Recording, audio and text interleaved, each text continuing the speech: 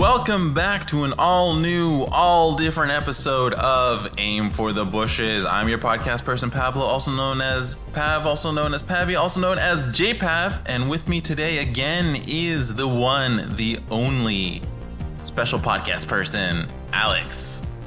You thought you could get rid of me, but I resisted. Sorry. You have returned. Hi, thanks for having me again. For another day to torment me. I'm like a curse or a ghost. No, that's impossible. Aw. Highly unlikely. But yes, we are back True. with another episode. Marvel Movie Madness. Wah, wah, wah, wah, wah. So what does that mean? We're going to get into it in just a second.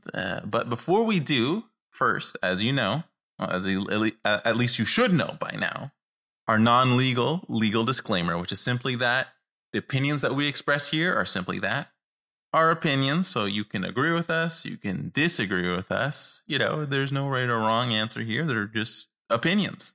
And today is a topic that is more opinion based than I think some of the other things that we've discussed in the past. So opinionated. So this is gonna, heavily lay into the opinion motif. I expect to get a lot of ats in after this. Okay, so Marvel Movie Madness. What does that mean? Well, if you didn't read the show description, which is okay, you don't have to read it. So it's all good.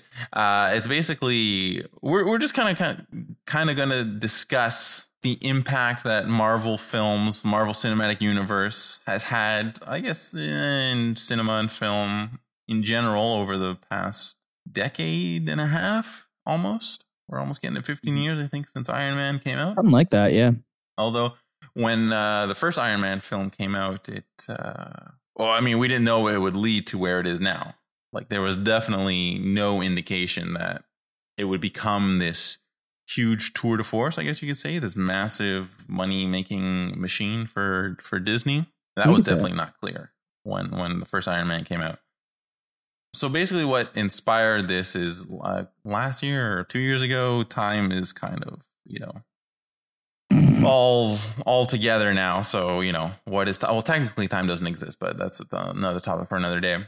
But a couple of years ago, Martin Scorsese was quoted with a comment basically saying that he doesn't consider the Marvel films to be cinema. He likened them more to an amusement park ride. Yeah, so theme parks. Yeah, theme parks. So something that I guess you kind of like enjoy, and it's fun while you do it, and then that's kind of it. He said it's like not art, not cinema, like cinema, the thing, cinema. It was 2019, by the way. That's 2019. Okay, there you go. So like almost 3 years ago now. So yeah, so that's what kind of like inspired me, anyways, for this topic, is to kind of like take a look. So I'm of the opinion of like I don't mind. Marvel films in general, or superhero films, if you want to like bring it out to that level more broadly. It doesn't have to just be like specifically Marvel. So there is there was an interview that he did where the actual quote came from, but then in the New York Times, he like further expanded on what he meant, and I'll put this in the show notes, the New York Times article. Depending, you may be blocked. I don't know how many articles you don't read. Have any quote unquote free articles you have left. Yeah, they might not let you, as I discovered today. Yeah. So I'll put it. There's a way to get around that. I don't know off the top of my head, but there is a way to get around that. But anyways, I'll leave it there, and then you can read it. But we're gonna touch on that throughout this episode. Mm-hmm. So pretty much what he argues is that these type of films that Disney puts out, because Marvel is owned by Disney. I believe they bought them in 2012, if I'm not mistaken. But basically these movies that Marvel puts out, that Disney puts out, that they're devoid of any real substance that would make them cinema/art. So he says here that in the article, he says cinema was about revelation, aesthetic, emotional, and spiritual revelation. It was about characters, the complexities of people, and their contradictory and sometimes paradoxical natures, the way they can hurt one another and love one another and suddenly come face to face with themselves. So, That's a good quote. yeah, when he says that, like, I agree with that position. Because like when you go and watch a superhero film does not necessarily have to be Marvel, but any kind of like big budget, big studio superhero film, which most of them are. I mean, yeah, I can't really think of anything where you really get too deep into, the state of mankind or the emotional complexity of people, like what he was touching on there. Like you never see like the ugly side, let's say, of any of these characters.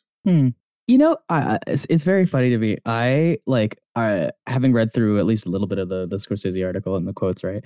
Like, I agree generally with what he's saying. Mm-hmm. This is one aspect of it that I'm actually not totally on board with him on. Okay. Because I feel like it's very easy to dismiss superhero movies, and I'm gonna use the genre here because this is what that's referring to, not like Marvel. But I do think, and we'll touch on this later, I do think there is a distinction to be made between like Marvel being against, or maybe not against, but the idea of Marvel films versus superhero films. Like the genre is totally different from like the conglomerate that is making them, right? But I don't know. I think you can get really good stories about complex characters in genre movies, like, sorry if you just heard my cat, like superhero movies, right? Like the whole thing is like they're not like people like us, but that they go through similar kinds of things, right? So to dismiss the entire genre as being without substance because apparently it's not about like the characters, or like sure, it's not, it doesn't, there's some things that aren't like, you're not getting the everyday, right? The struggle of being an everyday person with it, but you can draw parallels to things that they go through, right? Like ideas of responsibility, power, pride, right? Like there's a reason so many people finally resonate with them, right? But it's very nuanced. I think there's like, and I'll get into this later, but like the reasons that there's a couple of reasons why I'm not super into Marvel flicks in general, and one of them is like they're not. It's kind of like that. Like they're not about real people. It's like this idealized self that we're putting on a kind of pedestal, and because every superhero movie at the end of the day is a question of what if people had these kinds of abilities, if people were more than human, right? And the rights and responsibilities that come with that. I think there's a lot of really cool media that's come out with the advent of like superhero movies, a popularity of superhero movies like The Boys, like, oh God, I can't think of any others off the top of my head. The Boys is just like the best one. Okay. To me, as an example of like a something in the superhero genre, but that like really flips it on its head, right? Marvel films definitely don't try to flip the superhero genre on their head, but they're still, I think, about I still think they have substance in so far as they're about like they can convey emotions and like the struggles that people, even if they do have superpowers, go through. I mean, yes, I wouldn't go so far as to say that they're devoid of emotion, but I don't think, I'm trying to think of any of the Marvel films that I've seen, well, even superheroes that I've seen, like in general, for the most part, they don't touch in like to something like deeper, like, yeah, character. Because the other thing that he also touches on is that there's like no tension in films, right? So what he's saying, that's like part of like the decline of like cinema and like corporate cinema, is that there's like no tension. There's nothing ever at risk.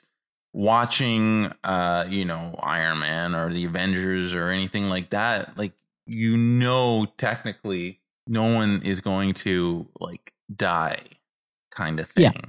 Right now, I know you could say, oh, in the last Avengers film, like Tony Stark like died, blah blah blah. It was a big thing at the end. I'm like, yeah, okay, fine. Like, but for the most part, how many characters have we seen like have that kind of like emotional impact in terms of like the story being told, where like there is life and death consequences here. Most of them are centered around, some type of villain who wants to do evil thing.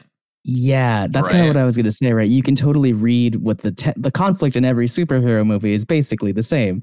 Some evil thing or something is trying to either destroy the world or come take over power or whatever, and the good guys got to stop it, right? Like it's very simplistic when it comes down to you're thinking about the narrative, right? Yeah. And so we've never seen like a superhero movie really where like the main character or our superhero characters have to make tough decisions. Like I said, like the ugly side of things. Like we've never seen like someone like lose, not like at the, although it was like shocking at the end of like Infinity War, right? When Thanos does like the snap. But when you get into Endgame, you know, like that's all like undone kind of thing. Cause you know, again, the idea of lack of tension, you know that they're going to persevere and win at the end of the day. And that's fine for certain, you know, types of films. Like that's fine. Not everything has to be a downer or nothing like that. But yeah, we never touch on anything significant like that. Or like I guess in Endgame, it's played for laughs when Thor, you know, is all fat and stuff like that kind of thing. But, you know, but there is super true. There is no like, I was like defeated or I have to make like a tough choice, right? I can either save, you know, this group of people or I can save this group of people, but I can't save both, right? Or we've never seen any of them acting like dicks, like actual dicks, you know?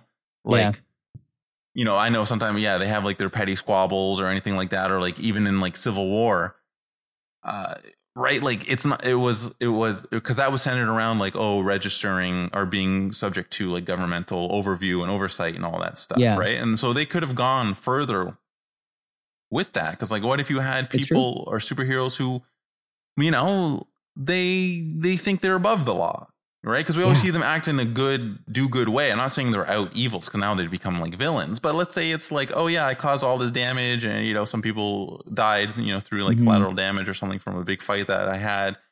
Well, I don't care. Well, who's going to stop me? You going to come and stop me? You know, or like small things. That's something I really like about that's something I really like about The Boys is that they cover that kind of shit, right? Yeah.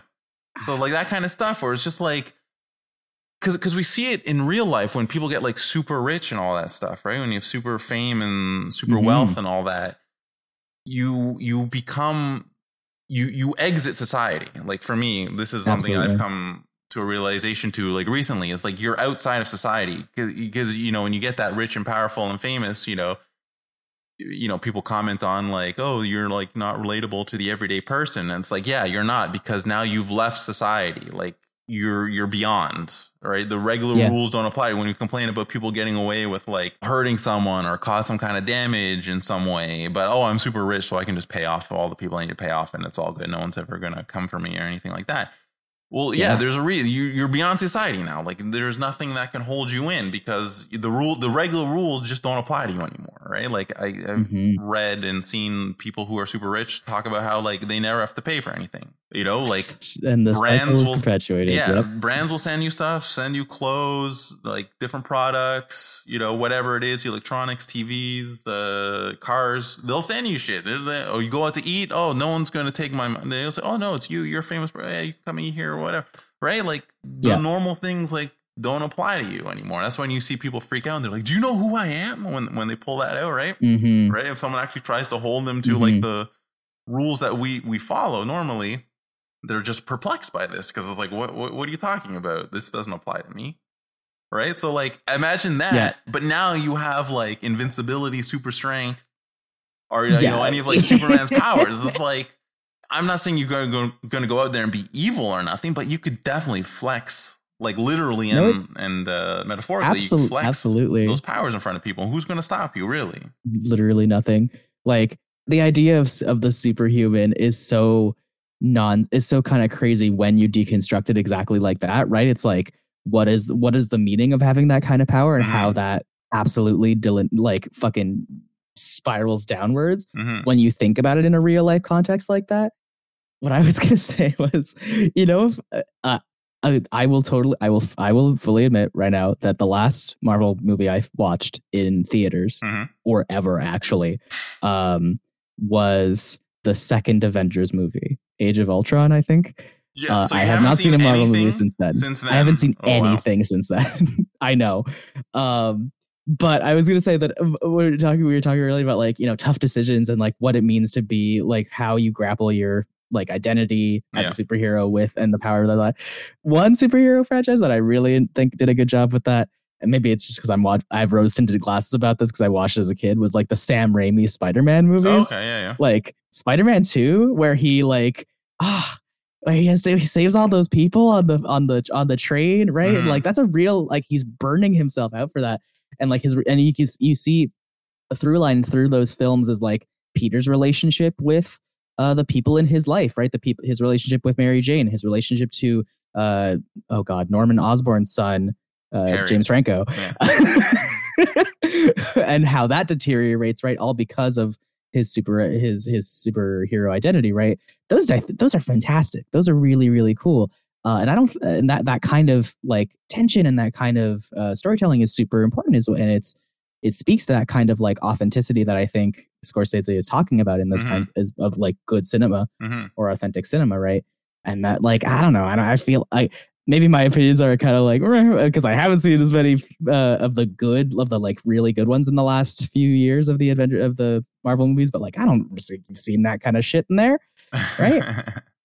Yeah, no, I guess because Spider-Man is is my favorite superhero, but I think one of the reasons why I like Spider-Man above like a bunch of other types of superheroes is because of what you mentioned, that they were able to capture really well in those Sam Raimi Spider-Man films is like, yeah, the struggle, because that's one of the things that attracts me to Spider-Man / Peter Parker and like the other Spider people as well, because there's like a whole bunch in the actual comics of people with spider powers. But yeah, is that struggle of like dealing with the weight of like being a superhero and like how it does affect, you know, your personal relationships and like your own self. You're like, your struggle with yourself on how do I balance and maintain all this kind of stuff. How do I keep myself from going too far, you know, and like actually hurt? Because I'm like, Spider-Man's like strong enough to like kill you in like one punch if he wanted to, like against like a regular person, right? So how do I like balance all this kind of stuff and dealing with people who hate me and like don't like me or want to see me captured or whatever it is, right? That's one of the things I like about Spider-Man, because, you know, he struggles with those things compared to other superheroes, which I don't really read. So maybe there is more nuance that has come in over the years. But like, you know, compared to someone like Superman, where it's like, you know, because like at least the, I guess, stereotypical view of Superman is, you know, like the, you know, true American way, you know, like always fight for truth and freedom and justice. You're like this paragon. You can do like no wrong because you're righteous all the time. And, you know, it's fine for story and fantasy because it's contrived. Like that's the point. Superman is someone who was, you know, right and just, and he's right and just. So, I mean, that's just how he is. And that's how he's meant to be written or portrayed or whatever. You know, that's fine. That has its strengths too, in terms of like storytelling, because it can give you like things to strive for, like as a person reading it, like, oh yeah, I want to strive to these ideals, right? That's totally a thing. I think a lot of people really dig superhero flicks because they're aspirational by design, right? Like every normal person wants to be a superhero. Every person wants to be more than themselves, right? We wouldn't be human if we were just like, you know, and thank God bless the people who are content with what they have. But so many human beings are not content with what they have and want to be stronger, fitter, better looking, right? Like, and I think that's a total aspect of how superhero movies really get into your brain. They're like, oh man, I wish I could be like this person, right? And I think on a surface level, that's fantastic, right? Like inspiring like people to try to do good in the world is never a bad thing.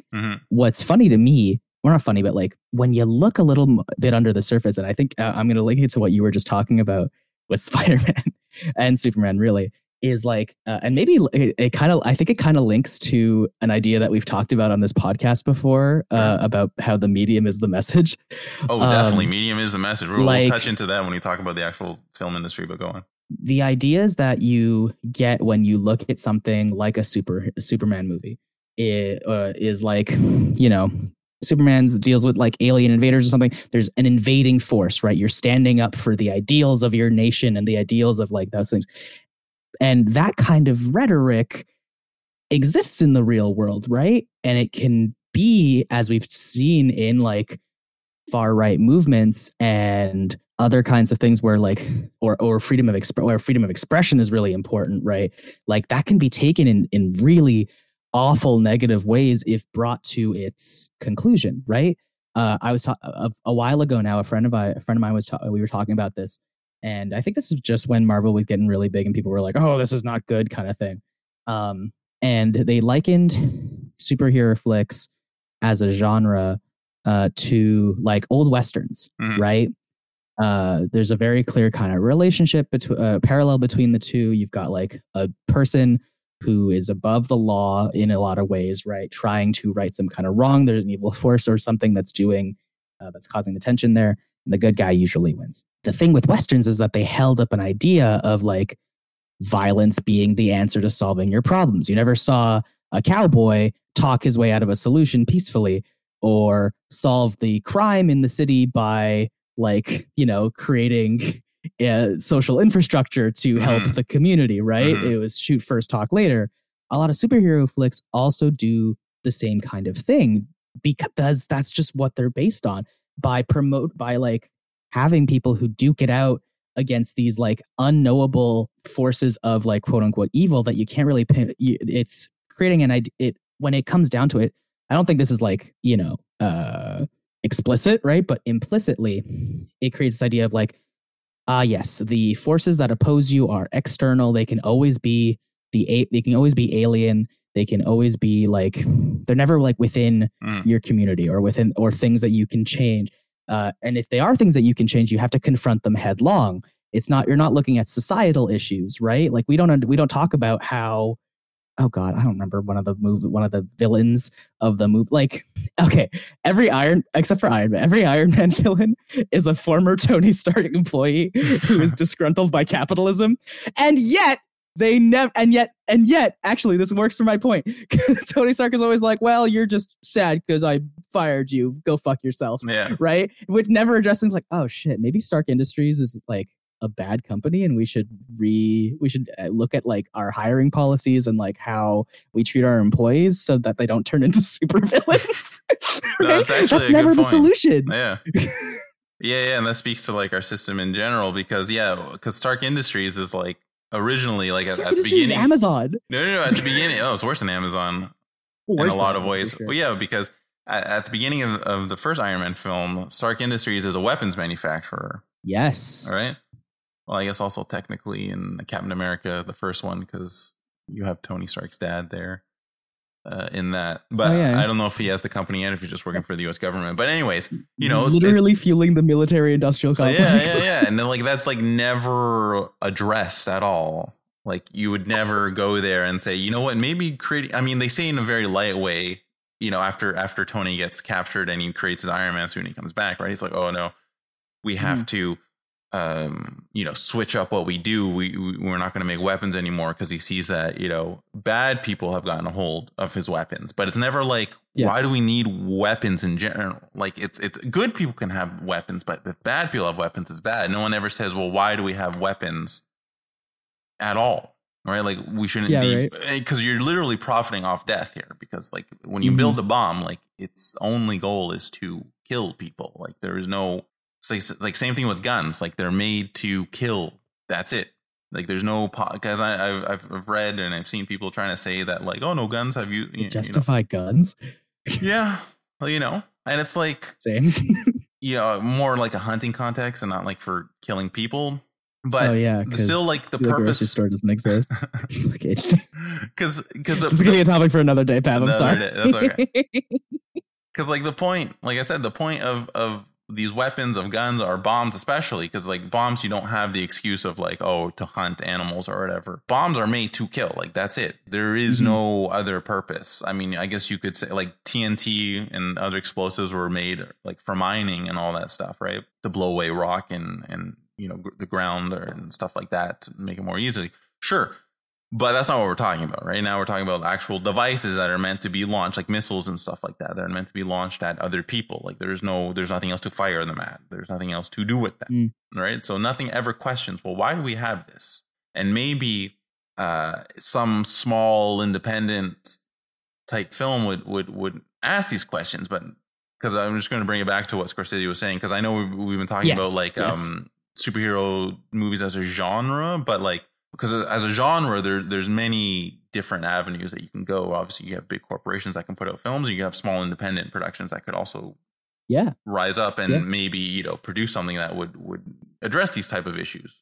But speaking like with Marvel and Disney, right? Like they're never going to make anything that's ever going to like address any of that, because that would be antithetical to what they want, which is to maintain like the status quo.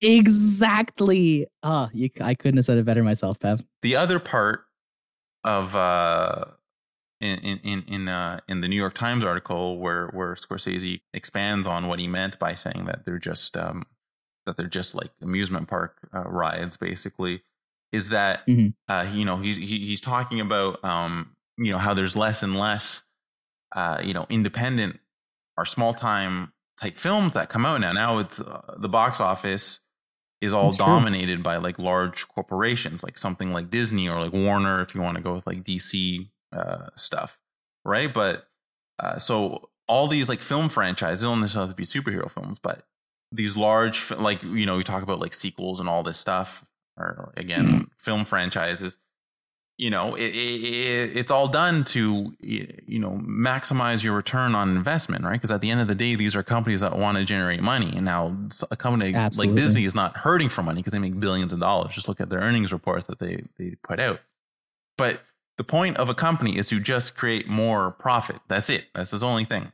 So part of what Scorsese is saying there is like I mentioned earlier, is that there's no risk at all. And so in the stories of the characters, we don't get anything, like I said, that's like that involves danger or anything in terms of like the plot itself or like the characters. Like we're never going to see like someone like maybe going too far and like killing someone who's innocent because they've got pissed off about something. Like we're not going to see that because Disney doesn't want to harm its brand, right? Like we can't have that. They've got a brand to maintain. Yeah, so it's got to be safe, easy content that everyone can digest. And I'm not saying that's bad. Like, I enjoy watching, a fun film where nothing bad happens and all that kind of stuff.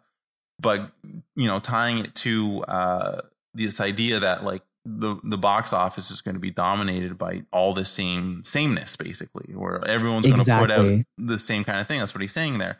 Because he's saying that like the nature of modern film franchises is that they're market researched, audience tested, vetted, modified, revetted, and remodified until they're ready for consumption, right? So corporations, companies like Disney just want to put out what they think is going to make money in the easiest way possible. So we're not going to get a lot of risk and stuff like that. We're not going to try new things because we just want the money. Just make it easy so we get money. If we take risks, we lose money. Even though we have billions of dollars, we might lose some money. So we can't have that. No, and there's definitely I totally understand Scorsese's like fear here of a kind of cultural sameness in the future if this kind of continues the way it is, right? Like if everyone is if the big movie studios are the ones that are producing the most movies, right? As you well said, and they're all producing the same kind of content, right? We're all consuming the same kind of stories. We're retelling and kind of internalizing those same stories, right? Which is like not how humanity got to the way it is in terms of our culture. Like our cinema at the end of the day is another form of storytelling, to me at least, right? It's another form of art. Every movie we can talk about how every movie has been done before, and it's true. We're always as a species, we're retelling stories that have stuck with us for a while, right? But that's not the same as the same kind of content being created, right? The same stories being said over and over again, right? So it's a weird kind of dissonance where it's just like, oh well, if we're retelling the same stories over and over again, what's the difference if we're just seeing the same kind of content? But it's like, if nobody's pushing the envelope on like what to put out there in terms of movies, right? Like, I don't know. I feel like we'd come to I don't want to be like, right? But like, I feel like we get to a place where we're I don't know. I don't know what I'm saying anymore. I got lost in my own really stuff. You derailed your train of thought there. I derailed myself. Let me take it back here. Hold on. If we're not getting people to push the envelope in terms of movies that we're seeing, we're going to be seeing the same thing over again. And it's just going to, I think at the end of the day, it's going to make future generations like less creative and like get people to not think outside of the box, right? When the biggest thing that you're seeing is a certain kind of thing, you're not going to be incentivized to try new things and to experience new things and I think that is a not a slope, but it figures into as we just finished as we talked about before, as we were saying before, like your views on the world, right? If all of your movies have a certain worldview and that or don't talk or like specifically don't talk about certain things in regards to the world, you don't question them either, right? Mm-hmm. Like if none of your movies address like real societal issues and they all focus on like enemies that are externalized and that can be solved with either like a big government like a big agency like SHIELD taking care of them, or superheroes, which are like, I don't want to bring this up here, but like, you know, there's a lot of talk like cops are the heroes of our society, right? Like solving crimes and stuff, right? It like it starts to affect your worldview. That's like, like, well, the people who are standing up for our freedoms are like these people who may be infringing on the rights of other people with society, but like because that's all you're consuming, you don't even question that kind of thing, right? Mm-hmm. I think it's not wise for people to say like, whatever, just let them make the movies that they're going to make. I think it has an effect on not only our culture but the way that people see the world at the end of the day. No, yeah, that's a fair point because it goes back to what Scorsese was talking about when he said revelation. So not just revelation for the characters in a story, but also revelation for like people in the audience watching something. For the audience, you know, people tend to forget of like the nature between the work and the viewer. A lot of the times, people just like to focus on like the nature between the characters within the film of the universe, but ignore the fact that there's another relationship, which is that what the audience has with what they're watching on the screen or listening or reading or, whatever they're reacting Absolutely. to. Anything you consume via media is affecting you on a subliminal level, whether you like it or not, Mm-hmm. The way I like to look at what Scorsese is saying, there's like 2 points here. So we've touched on like more like the second point.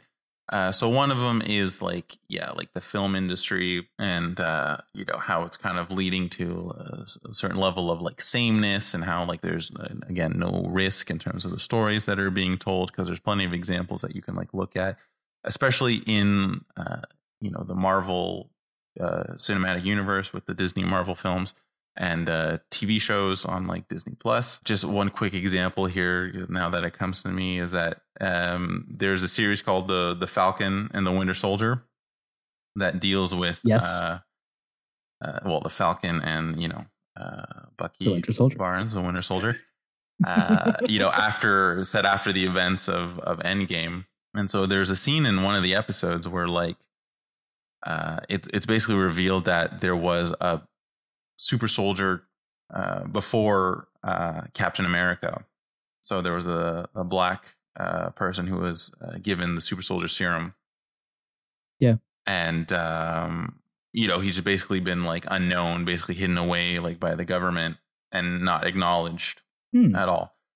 But, someone like Captain America, is this well-known like heroic figure back in like the actual war. And then, when he resurfaces in the modern day again, right? But this other, I forget his name. I want to say his name's like Isaiah, but I'm not 100% sure that that's his name. But he doesn't get any recognition, and he was like jailed and basically treated terribly. So when they kind of go find him and like try to get like information from him, they like leave and they're out on the street, and Sam and Bucky are talking, and then a cop pulls up, right? And they're kind of like, what are you doing here, kind of thing, right? And they have this confrontation with the police, right, where the police asks him, Sam, like for his, like ID and all this stuff, right? So it could be a moment where they could like address something about, how blacks in America are treated or nothing, but they don't really go there with that because it's Disney, all right? We're not going to have like a situation where this is like it felt like window dressing, it's like, we're going to have this scene in here so that way, people can't say that we're not. How does that scene get resolved? Do you know? Very amicably, I believe. I can't remember. It's been I think I watched this like last year or whatever, but I Okay. just remember watching it. I'm like, well, nothing. They didn't say anything about this. Like nothing happened. It was just kind of like, I felt like they brought it up just to have like this tension, but then like there's nothing, like nothing's there. It's like he's not arrested. He's not like shot at. He's not, they don't question the conduct of the police. Like they're never shown like a negative light because it's like it's Disney, right? So they're just gonna they're just gonna have what a like milquetoast way of doing that. Yeah, so it was really like disappointing where it's like, oh, okay, we could have, especially since they just came from talking about someone who is, talking, a black, Literally. World War II soldier, talking about how he's been mistreated by the government and all this stuff. Which is also like a real world parallel. Oh yeah, right? there's that. Like so many people of color served in the armed forces, and they are not definitely not given the kind of respect and dignification. My God, respect they deserve, right? Mm-hmm. Like, there's that. There's like been medical testing that's been done to black people. Yeah. As well, like without their consent, like, so there's definitely things that you can touch on here. And this is the kind of thing that Scorsese's talking about is like, there's no revelation there. Like nothing happens, nothing comes of it. Like you don't come away from watching those scenes or the series thinking of, questioning, your society, or the society around you in greater detail. Yes. Okay, but so that was just to quickly touch on that there because it just came to me. But like the other part that Scorsese's talking about is like the actual artistry, art form of cinema, right? So this leads to like a question then, like are Marvel films, art? Because he's saying that they're essentially not art, right? When he says that they're an amusement park ride, right? It's just something you do for entertainment, like. And so to me, that leads to a broader question of like, well, what is art then exactly? Which is there's no right answer to define what art is because a lot of art is rebelling against the established conventions of art. That's why when you look like at literature and like painting and like different forms of art, you have all these different movements because you have like a set of conventions that have been established in a certain thing. So let's say like painting, right? There's a certain way you're supposed to do it that everyone is kind of like judged by and, seeing how, you're supposed to act within the space. And this comes into, the medium is the message kind of stuff there where you're expected to perform a certain way in a certain medium. Right. Mm-hmm. And then, eventually you get someone who goes against the trend, goes against established convention. And it's like, no, I'm going to start doing it this way. And everyone's like, oh, what do you mean? You can't do it this way. You can't paint your painting like that. That's not what good art is, right? And then we get something new that comes out, and then that becomes an established, convention, and then people follow that, and then, someone else comes along and goes, I'm not going to do it like that at all. I'm going to do it this way, and we go, oh no, you can't do it like that. That's not art, all right? So when you have like these different like styles of art, like you have like romanticism, modernism, all these like different kind of things. That's where that comes from. It's like people pushing against what I guess you could argue at the time our contemporaries would argue is art, right? So it leads to a question of what is art. So I'm someone who generally, given all that, kind of tries to be as inclusive as possible. Like I guess the broadest definition is like for me, for something to be considered art, it would have to be some kind of emotional connection that you make with the work, because like, even if you want, because what is it? I think it's like, is it Deschamps who had like the urinal? Yeah. And he like put it in the thing, right? And people are like, oh, and this is like found art kind of thing. It kind of recontextualize, pre-made utilitarian objects as like a way to be an artistic expression, right? When that came out, even today, you would still argue that something like that is not art. It's just like, well, you just took like a urinal and like put it in a gallery or an exhibit or a museum or whatever, right? How is that art? Right. So I'm just saying like to be inclusive, because there's different things. Like I can't say for sure something isn't art, but I would say like, there's got to be some kind of emotional connection to it. I think when people think about there's what is art is you're so right. It's such a broad spectrum and it's very personal, right? I think when people are talking about like art, what the definition of art, it relies on a lot of the times I find notions of what is artistic, right? Because you can have, I can say that like any film is art because a person has made it, right? A person has edited it and shot it in a certain way. A cinematographer took the time to see like what kind of visuals were here. A composer put music to it, right? Like that's all artistic. That's all art. What I think the distinction is when it comes to being artistic, right? Like Scorsese for sure was and other filmmakers as well, like have a distinct style, right? Like you think of like Wes Anderson, right? Wes Anderson has a very distinct artistic style, and that makes his films more quote unquote artsy or more likened to art than other films, right? It comes down to like, and I think when people are thinking about this in terms of films, they're thinking about like, yeah, the music, the visuals, like how it's shot, what it's being shot on. Pav, you're a big photographer. Like film is like the actual film that you use is a huge component in that, right?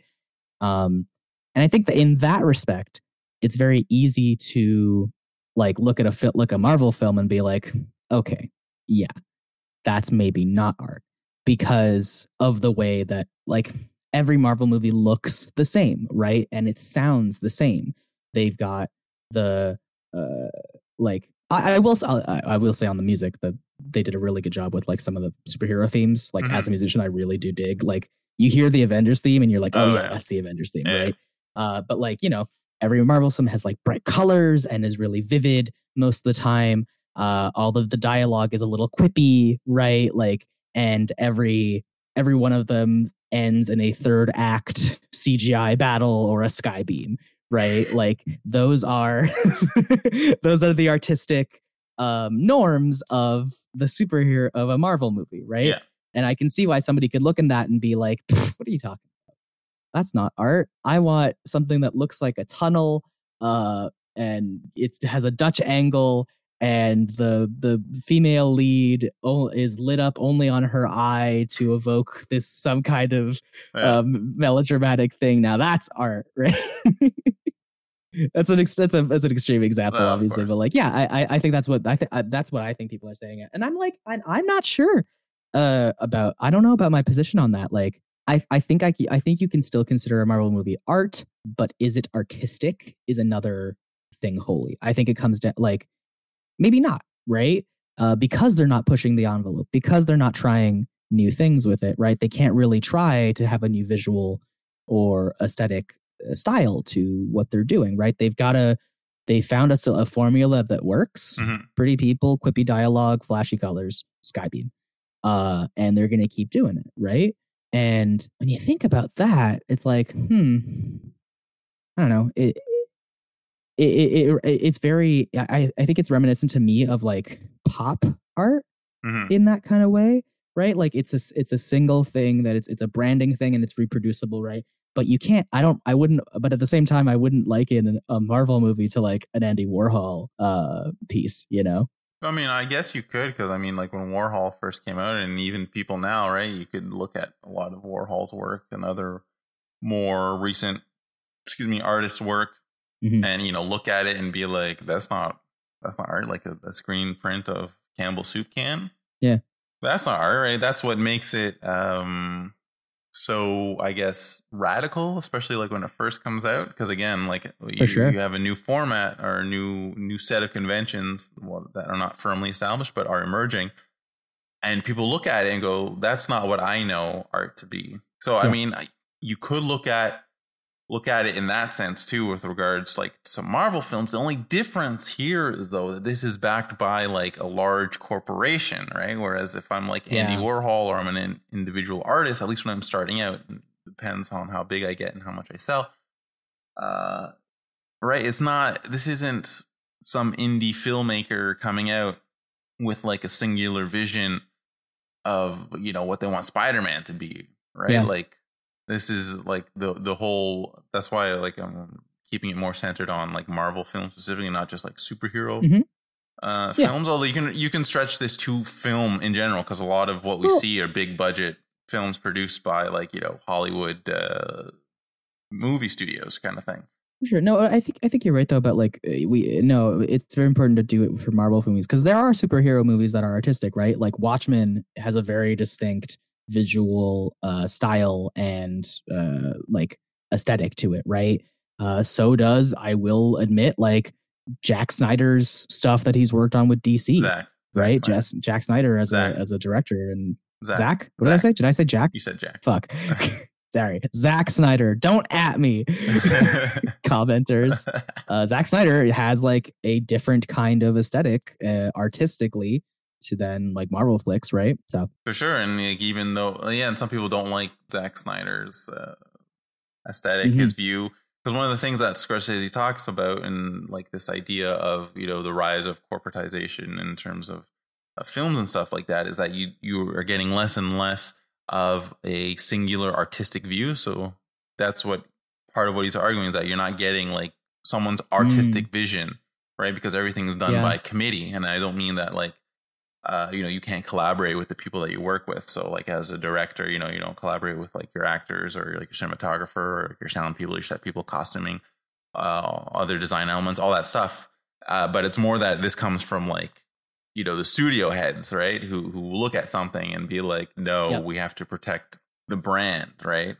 No, it's like, oh no, we can't have this like group orgy of all our, Avengers characters, right? Now that we're a brand we have to protect, right? We have to merchandise. We got to sell the kids. We can't do that if we see, Black Widow's titties come out, right? Like, right? Marvel, if you're listening to this, give the people what they want.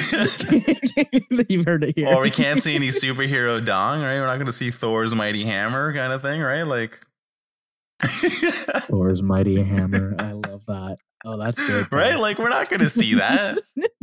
No, for sure. Right? Like you could have, an expression of someone's like love, because like that does happen between characters, between people, where that happens for a variety of different reasons, but that's never really going to be explored too much.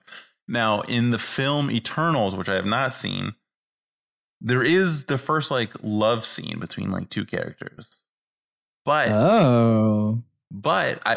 don't know exactly what it looks like because I've not seen the film, so I don't know what it looks like exactly.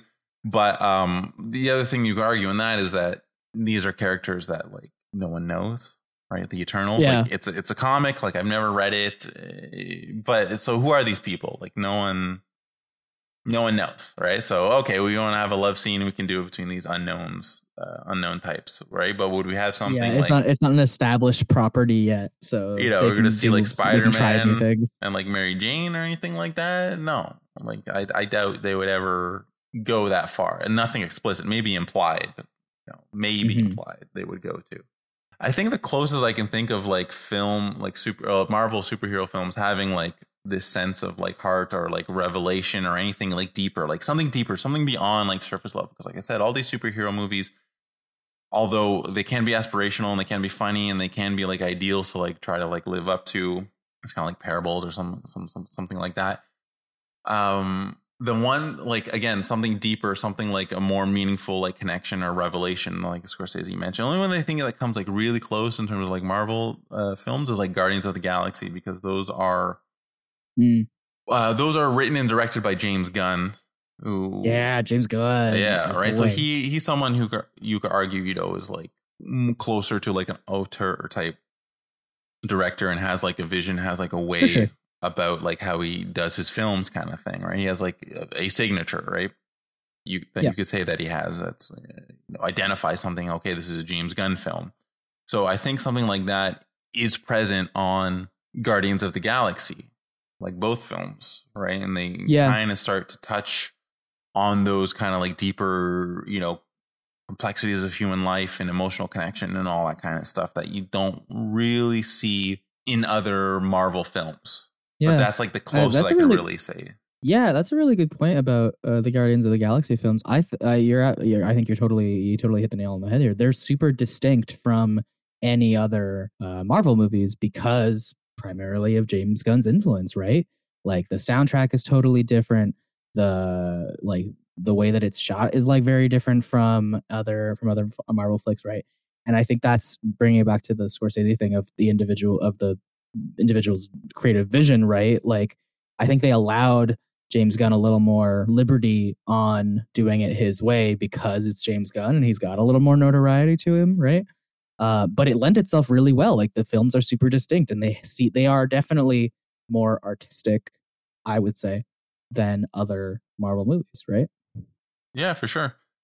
Yeah, so I think we'll end it there on this discussion here, unless you have anything more that you want to elaborate on. I think that's good. I just want to say, like, I just want to put it out there. I was, when we talked about this a couple weeks ago, I was like, I was ready to come in here swinging. Yeah. And I've reflected on, like, I don't want to bash like superhero movies, or I don't want to yuck anybody's yum. If you're really into Marvel movies, like, hey, that's your right, that's your prerogative. I think there are good things to be taken from them, but just like our other episodes, I guess, like, try to be a little critical about them, right? Like when you next time you watch a Marvel movie, try to think about, like, what is this trying to say? What are the systems that it represents, or what is it not saying, right, about the world at large, or you as individuals and what you do in them, right? What's trying to say? Be a little critical about that, and then maybe, I don't know, and then you'll think about it in a different way. Yeah, maybe. Because I mean, I'm like a fan of like Marvel films. I've seen most of them. Like I said, I haven't seen like Eternals or whatever, but from what I hear, that's like long and boring, but whatever. And then there's nothing wrong with like popcorn type films. There's plenty of films. That's the only real issue that I had with what Scorsese said, is that I'm like, well, it's not just endemic to like Marvel films. There's tons of films where you could argue they're mindless, popcorn type films where you just like, switch off your brain and enjoy, kind of thing.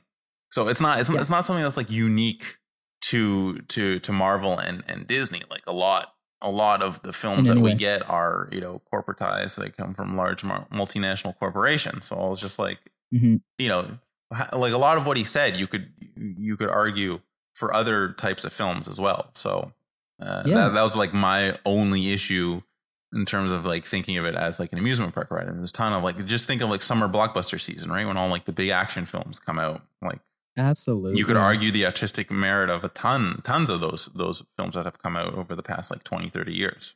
Well, actually, or since like your average like comedy, right? Or like the rom-coms of like the early 2000s and the 90s, right? That was all commercialized as well. What I really liked about as a final note, I guess, what I really liked about this discussion and the Scorsese article itself is like bringing more attention to the fact that independent filmmakers need more help. Like if it's cool to see new things pop up. Like even if you enjoy your good Marvel flick, like you can't tell me that you don't want it. Might not be cool to see something else come onto the screen now and then. So like, if you know anybody who's into film, support them. Support your local. Support your indie filmmakers when you can. We will end it there. Thank you so much for listening to this episode. Anything that you want to plug, Alex, before we get out of here? Oh man, I'm so full of plugs. Like a sponge that needs plugging. Of course, I'm going to plug October Jones and Fish with Legs. It's a fantasy adventure podcast about a teenage girl and a fish with legs. Pav and I have both been on it as characters. I do the music for it. It's a great time. We're working on season 2 right now, so stay tuned for that. We also have a website if you want to check it out. It's octoberandfish.ca. We're on all socials. We actually just on Twitter the other day, they posted an alignment chart of the different characters. But which is really fun. We have a good social media person for it, which is great. I'm gonna promote myself. Obviously, I do music. I do acting stuff. I'm based in Montreal. My socials are at Crustaceous, CRUZTACIOUS. And something that's another plug myself moment. I play guitar I play lead guitar in a band called Favorite Daughter. And now that things are opening up again, we are actually having some shows coming up at the end of March, and then April and May. You can find us on anywhere that you find music stuff. That's Favorite Daughter. We're like an indie pop rock band. It's a lot of fun. So give us a listen if you want. And my last plug is gluten-free bakeries. Really? So Brianna, my partner, has celiac disease, which means she can't eat gluten. Yeah. And there's a great little baker. There's a great bakery in Montreal called Le Marquis. And they have like pastries. They make bread. They don't make bread. They make pastries. They make cakes and stuff like that. And she bought like a bunch of them a while ago, and they're actually quite good. So if you either know anybody who's celiac and needs an option, or if you just want to try something that's actually decent and gluten free, check out Le Marquis. Music for this episode has been provided by Mia Pearson, so make sure you check her out on SoundCloud. Yeah, so that's it for today's episode. Everyone, please stay safe. Go get vaccinated. Also, no war. Yeah, that's happening right now. So no war. Peace.